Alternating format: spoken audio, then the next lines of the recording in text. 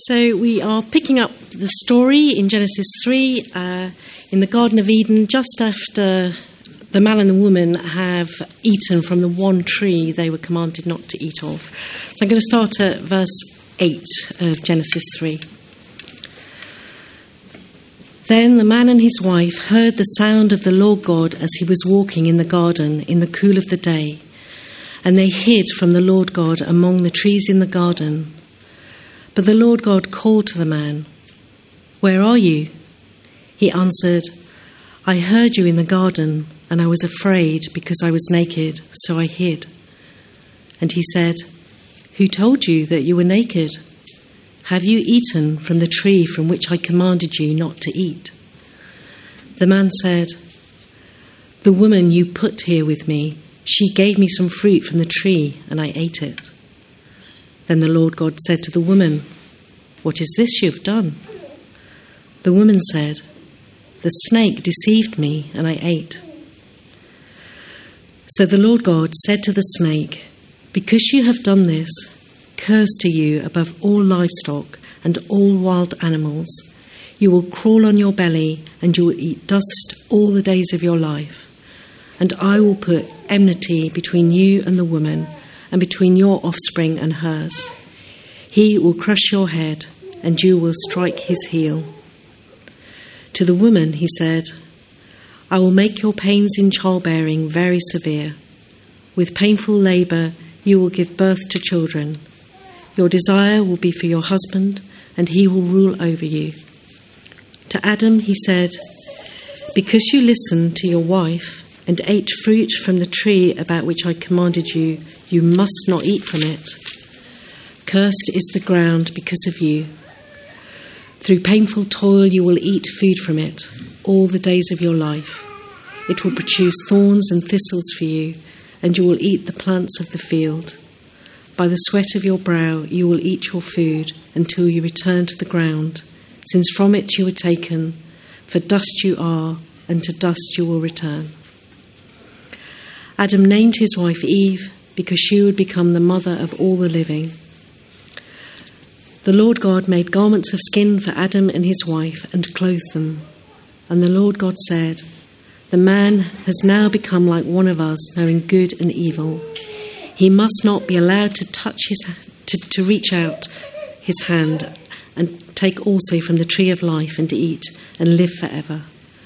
So the Lord God banished him from the Garden of Eden to work the ground from which he had been taken. After he drove the man out, he placed on the east side of the Garden of Eden cherubim and flaming sword flashing back and forth to guard the way to the tree of life.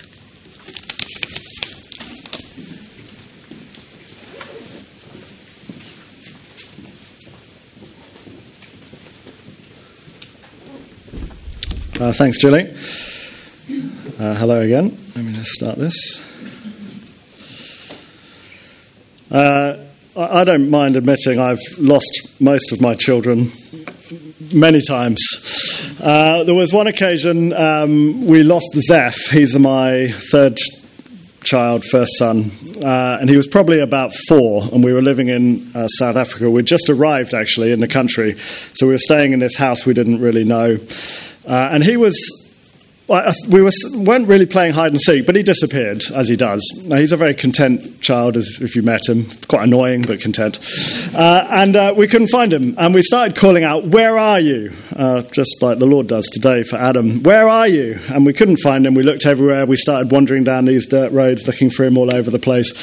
And then eventually we found him. And he'd managed to go around the back of this house, found a little corner. He'd pushed his buggy in, and then he'd strapped himself in, and he couldn't undo the button. So rather than shout for help, he just thought this was amusing, and he was just sat there just for about half an hour. But the words, "Where are you?" We often say, and they're always carrying a sense of sadness. Now, when a parent says it, it's normally one of fear and dread, and I've lost something. But when God says it today, he knows that his child is not lost because he's done something that's caused it. He knows they're lost because they've deliberately rejected him. So that's what we're thinking about today, and we're thinking about God's response to that. Let's pray before we look through this passage. Heavenly Father, we thank you for your word. We thank you that you are a God of justice. It doesn't turn a blind eye to the evil and sin in this world. But we also know that means there are consequences for us before you, our holy God. But we pray today we would see both your wrath and your mercy today in this passage. We pray this in Jesus' name. Amen. Well, we saw last week from the beginning of chapter 3, if you were here or if you've caught up online, that Adam and Eve, the figureheads for all of humanity, have failed to trust in the goodness of God. They've failed to obey his one command, which was don't eat from the tree. They ate the fruit that was forbidden. This week's passage then looks at the justice that has to be given out by God as a result of that action. And so we begin with a trial. We're going to go through most of the verses in this passage pretty much in order, but there's some points to sort of explain what's going on. So number 1, called to give an account. Have a look at verse 8 of chapter 3. Then the man and his wife heard the sound of the Lord God as he was walking in the garden in the cool of the day, and they hid from the Lord God among the trees of the garden. But the Lord God called to the man, "Where are you?" They're sad words, aren't they? Where are you? We're kind of to envisage, as we read this, that after a day of satisfying labour and work for Adam and Eve, God, the gracious and good provider, would walk with them in the cool of the day, somewhere in the Middle East, to talk and to share and to love. But today, they're hiding. Now, of course, the irony is deliberately obvious. You can't hide from the creator behind a created thing. A bit like a hamster who runs and hides in its house when you open the cage. You know where it is. So often we live out the words of Psalm 139, verse 11. If I say, surely the darkness will hide me, and the light become night around me, even the darkness will not be dark to you, to God. The night will shine like the day to God, for darkness is as light to you. Sin must be brought into the light. You can't hide it from God. You cannot disobey the Creator God of all and expect him to turn a blind eye, as if it just doesn't matter. That would make God out to be a liar who's promised judgment if we do not deny his command. Where are you? He says. It cuts to the heart of the matter, doesn't it? Verse 10, Adam answered, I heard you in the garden and I was afraid because I was naked, so I hid. Now before they had nothing to hide, did they? Now they have everything to hide. Their physical nakedness, illustrative of their moral nakedness before God. They've tried to be like him. They've tried to decide for themselves what's best for them in their lives. They've ignored his one command, and now they're afraid and they must hide. Our naked bodies show the new nakedness of our hearts before God, and we're ashamed and afraid before him. And we should be, shouldn't we? Before a holy and a good and a just God. If we have sinned, then it's right to be afraid. God presses deeper into his calling to account for their actions, verse 11. And he said, who told you that you were naked? Have you eaten from the tree from which I commanded you not to eat? Yes, is the truest, most honourable, simplest answer to this question. But humanity sadly learns fast to keep burying their sin as fast and as quickly as they can and blaming other people before we acknowledge our own wretchedness before God. So verse 12, the man said, well, the woman you put here with me, she gave me some fruit from the tree and I ate it. Now, the depth of human depravity, that even when faced with the all-knowing creator God of all, we try passing the buck. Such is Adam's arrogance. Now that he's started on this path of rebellion against God, he even tries to imply that some of the blame is God's. The woman you put here with me. And if you're not taking the blame, God, well, that woman, she's the one that gave it to me. And I ate it. God doesn't rise to Adam's sorry excuses. He's asked him for his account and he's received it. And try as Adam might, he cannot deny the sin itself. I ate it, he says. And so God now turns to Eve for her account, verse 13. Then the Lord God said to the woman, "What is this you have done?" The woman said, "The snake deceived me, and I ate it." It wasn't me either, really, she says. The snake deceived me. A little has changed, has it? As we excuse away our sin to other people or to other factors. But again, there's no hiding from God. I ate it, she says. So he's called to account, and now the sentencing begins. So our second point, sentencing. Firstly, on the snake, verse 14. So the Lord God said to the snake, who he doesn't bring to account, he just lays out his sentence. Because you have done this, cursed are you above all livestock and all wild animals.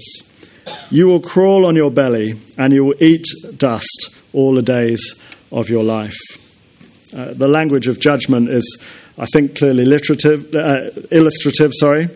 Snakes no more eat the dust for sustenance than we necessarily have to think that they had legs before this moment, and now they crawl in the dirt without them. The idea is a picture of one being lowered. Their status becomes low.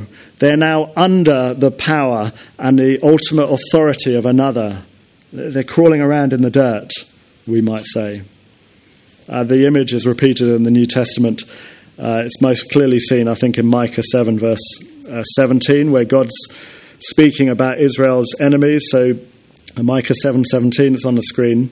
They will lick dust like a snake, like the creatures that crawl on the ground. They will come trembling out of their dens.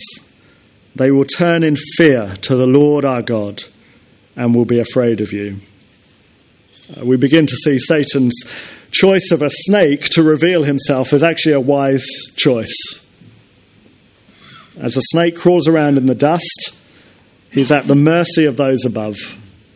And so Satan will crawl around at the feet of the Lord God Almighty. Satan is not only sentenced to crawling in subservience to the Lord in shame, but he's also sentenced to an ongoing enmity between humanity and the snake. So have a look at verse 15. I will put enmity between you and the woman, and between your offspring and hers. He will crush your head, and you will strike his heel. Now there's a lot of debate about this verse, but what is clear is that the snake and humans are not going to get along. Enmity exists.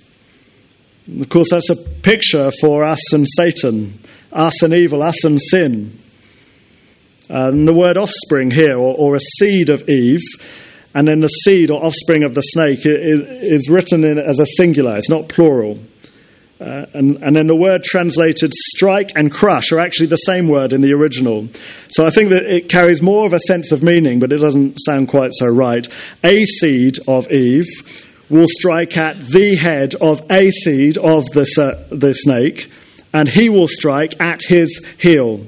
There's a sense of ongoing enmity between mankind and Satan, represented here by the snake and Eve.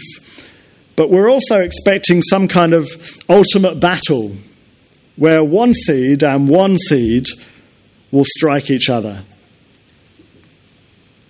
The sentence is severe and long-lasting, but it will culminate in this significant event. So amongst this judgment on God's people that we're about to see, maybe there's a promise of hope or mercy. See, a saviour must come at some point and have this final battle and finally defeat evil, the snake. But this saviour will be fatally harmed as well. Both will be struck. Part of Satan's sentencing is that one day he will fully lose his battle with mankind. Hebrews 2 shows us that this fulfillment is in Jesus for the children of God. I think it's on the screen. Since the children, that's of God, so Christians, have flesh and blood, he, that's Jesus, too shared in their humanity. In other words, he is a seed of Eve, so that by his death he might break the power of him who holds the power of death, that is, the devil, and free those who all their lives were held in slavery by their fear of death. That's humanity. Death, which, as we're about to see, is the ultimate judgment of God, as a result of sin, holds us in fear of the one who controls and holds power over death in that sense. That's the devil. Enmity between humanity and Satan exists in this life. We're afraid of death and following him. But in a great battle, the one man Jesus is struck and dies, but so too he strikes in the head of the devil to defeat him eternally in power. And of course we know the Lord Jesus rises again, but ultimately Satan will not. This really is extraordinary, that even in the sentencing of the devil himself for leading humanity astray into sin and eternal judgment from God, God is showing he is still merciful. Something is coming that shows mercy despite our failure. So we see God's mercy and God's wrath. So what about the sentencing on the woman? Have a look at verse 16. To the woman he said, I will make your pains in childbearing very severe. With painful labour you will give birth to children. Your desire will be for your husband, and he will rule over you. We see his mercy and his wrath again here. Giving birth will now be painful, but give birth you will. You might expect barrenness to be the judgment on sin, mightn't you? You'll surely die. There's no hope for humanity. Well, Eve will still die, but humanity lives on. There's wrath and mercy again. But as you give birth and have children, and you experience that pain, you'll be reminded that humanity fell before a good and gracious God. I mean, the sheer joy of childbirth is proof enough, isn't it, of God's mercy, that in, frankly, what is a horrendous physical and painful act, and historically often a fatal act, new life still brings blessing. God's sentencing of sin is both merciful and rightly just. I mean, imagine a God who placed no sentence on us for our sin. Well, then no one would ever see their need for God, would they? Why do we need God if he doesn't judge our sin? We'd just ignore him entirely. Or imagine a God who brought instant and full death, just obliterated Adam and Eve, that's the end. Well, then there'd be no chance for God to be glorified, for us to know him, for mercy to come out. So he graciously gives us both. Sentencing for sin that calls us back in pain to remember our need for him, and blessing of life so that we can know him. Wrath and mercy. It's interesting also that the mandate for humanity, as we saw in chapter 2, was to fill and subdue the earth. And it's specifically these two things that are targeted in God's sentencing. It's almost as if you'll find it difficult and painful to obey my command now. Each time you think about that, each time you experience difficulty of sin, to serve and please the Lord, or to have children, to serve him in work, perhaps you'll remember my goodness, seems to be the message. Perhaps you'll remember you betrayed me and you'll come back. That second part of the verse to Eve is not particularly clear to us. There's lots of disagreement on it. Your desire will be for your husband and he will rule over you. There's various theories, but because no one's sure, I'm not sure we can draw too much out of it They range from being a reminder of Eve, that Adam has a sense of headship over her within the marriage, given that she's led him astray in sin, or that it actually suggests that there's going to be a sense that Eve always wants to control her husband, a desire to control rather than a desire for. But equally, there's going to be an ongoing desire for the husband to dominate his wife. It's hard to be clear which meaning is meant, but one thing is certain: sin harms our horizontal relationships. So finally, the sentencing on man, verse 17. To Adam he said, "Because you listened to your wife and ate fruit from the tree about which I commanded you, you must not eat from it. Cursed is the ground because of you. Through painful toil, you will eat food from it all the days of your life." You must not eat from the tree of life is proof that the death sentence is coming. It's coming his way. You will surely die, God said, and it will surely happen. But notice again how the very mandate of mankind to rule over and subdue the earth now becomes a painful toil. What was intended to be good and great for mankind, to work hard, to glorify him, to enjoy our toil, is now painful and difficult. When we try to obey him, to work for him, even our toil of that, we'll remember that we rejected his goodness. And so, verse 18, the ground, it will produce thorns and thistles for you, and you will eat the plants of the field. By the sweat of your brow, you will eat your food until you return to the ground, since from it you were taken, for dust you are, and to dust you will return. Life will be characterized by difficult, painful, hard work that is not overly rewarding or satisfying. And ultimately, we will end in death. To the dust you will return. How often do you think about your work and consider leaving for a better job that is less stressful, easier work, less painful? Well, sadly, you won't find one. Now, of course, there are some that are easier than others. But just as the soil produces thorns and thistles and makes work in the field difficult, so is the pattern of work for all of humanity. It's a sentencing on our sin to remind us we rejected God's goodness. Yet again, in God's wrath, in the sentencing of sin, we see mercy, don't we? Despite the toil and the pain, you will eat your food. You will have life. In our work, God is still merciful. We can still provide. We can still eat, on the whole, the normal for humanity. But death is still coming. So, thirdly, mercy and wrath. The question begins to form, which is greater? Which will show to be the most glorifying characteristic or attribute of God? Is his right wrath or his undeserved mercy going to outweigh the other? Well, the clues begin to stack up. Verse 20. Adam named his wife Eve because she would become the mother of all the living. There will still be a human race, and the mother of all sin will also be the mother of all people. Verse 21, the Lord God made garments of skin for Adam and his wife and clothed them. Back in verse 7, Adam and Eve tried to sew their own fig leaves to cover themselves from God. Clearly they didn't do a very good job.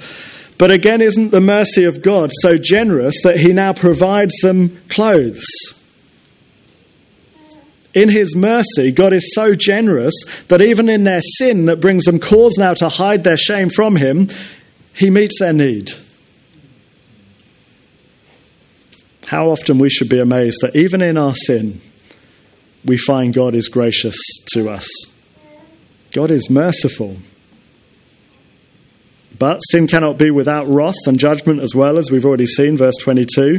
The Lord God said, the man has now become like one of us, knowing good and evil. He must not be allowed to reach out his hand and take also from the tree of life and eat and live forever. Death truly is the consequence of sin, isn't it? Humanity cannot live in God's world thinking that they can be God themselves. knowing good and evil, deciding for themselves what's right and wrong. They must be cut off from the tree of life and have a limited number of years on this earth. They will not live forever. So they're banished from the tree and from the garden, verse 23. So the Lord God banished him from the Garden of Eden to work the ground from which he had been taken. God's right wrath at our sin cannot blindly accept a rebellion against him. And so his justice and his wrath at sin causes him to separate mankind from himself, in a sense. Verse 24, he drove the man out. He's sending him away as the message. He placed at the east side of the Garden of Eden a cherubim and a flaming sword flashing back and forth to guard the way to the tree of life. Now, of course, there's no hiding from God. We thought about that. And we cannot go where God is not already. But the imagery is clear. This is a permanent, definitive act of separation from the goodness and life that God offers. God drove out the man. The cherubim, heavenly creatures, flaming swords, flashing back and forth, guarding. There's no way back to life with God by man's own work. So which is it, wrath or mercy? Which will ultimately bring God the most glory? It's clear you can't have one without the other. You can't have mercy where there is no wrath. Otherwise it's not mercy. It's just an indifferent God who doesn't care. And you can't have wrath without mercy. Otherwise you just have a hard God who we can't know. The Israelites are soon reminded of this nature of God when they're given the Ten Commandments and reminded not to make idols before God. And Exodus 25 and 6 reads like this: "You shall not bow down to them or worship them, for I, the Lord your God, am a jealous God, punishing the children for the sins of their parents to the third and fourth generation of those who hate me, but showing love to 1,000 generations of those who love me and keep my commandments." God's mercy is greater than his wrath. Wrath will rightly be shown to 3 or 4 generations, but love to thousands. We see it again in the life of Jesus, the evil crusher himself, where wrath is not spared, it's not ignored. It's also not spared and ignored against evil, but mercy is shown to those who turn to Jesus. Romans 16:20. The God of peace will soon crush Satan under your feet. The grace of our Lord Jesus be with you. What do we make of the fall of mankind, the trial and the sentencing and the judgment of God upon sin? Well, I hope we make a lot of it. We rightly face God's wrath, but what we actually face is hope. We have food on our tables. We have children in our church, thanks to the mercy of God. As humanity, we still live and create new life, thanks to his mercy. In our sin, we struggle to obey God, yet we still live. We see evil has been defeated by the one man, Jesus, and so we're finally left with our own choice, aren't we? Will we choose wrath, glorify ourselves and our sin, and face the wrath of God? Or will we repent and believe in the Lord Jesus, who holds out mercy to thousands, glorifying God and so enjoying his favour and his mercy generation after generation? I was once lost as a child. My mother was clearly not a much better parent than I was. I hope she's not listening. I'd gone down a steep bank by the coast down to the beach through all this thick bracken and shrubs, and I got to the bottom and I heard my mum say, "Where are you?" Those famous words. And we could actually see each other. It wasn't that far, but you know when you're little, it was the end of the world. Running up and down the beach, trying to find the path back through this bracken. There was literally no way I could get back to my mother. "Serves you right," she said, and got in the car and they all went home. No, instead she sent her eldest son, much more intelligent than I am, to come down and drag me back up through the bracken. Wrath is deserved. She'd told me not to go down. But love is what we receive in Christ. Let me close by reading these words from Ephesians. All of us also lived among them at one time, gratifying the cravings of our flesh and following its desires and thoughts. So all of us are sinners. Like the rest, we were by nature deserving wrath. But because of his great love for us, God, who is rich in mercy, made us alive with Christ. Even when we were dead in transgressions, it is by grace you have been saved. Let me pray. Our Lord and Heavenly Father, we praise you that even though we are dead in our sin, we have no way back to you, to life, because of our sin. You give us the Lord Jesus, who crushes and defeats Satan and evil for once and for all, rises to new life, and holds out his hand of hope. Change our hearts so that every day we choose mercy, that we trust and rely on the full work of Christ, and strive to be obedient to you in response, knowing that you are a good and gracious God, and at each time we fall and find ourselves lost, you call to us again. Give us your mercy, we pray. In the name and work of Jesus, we pray. Amen.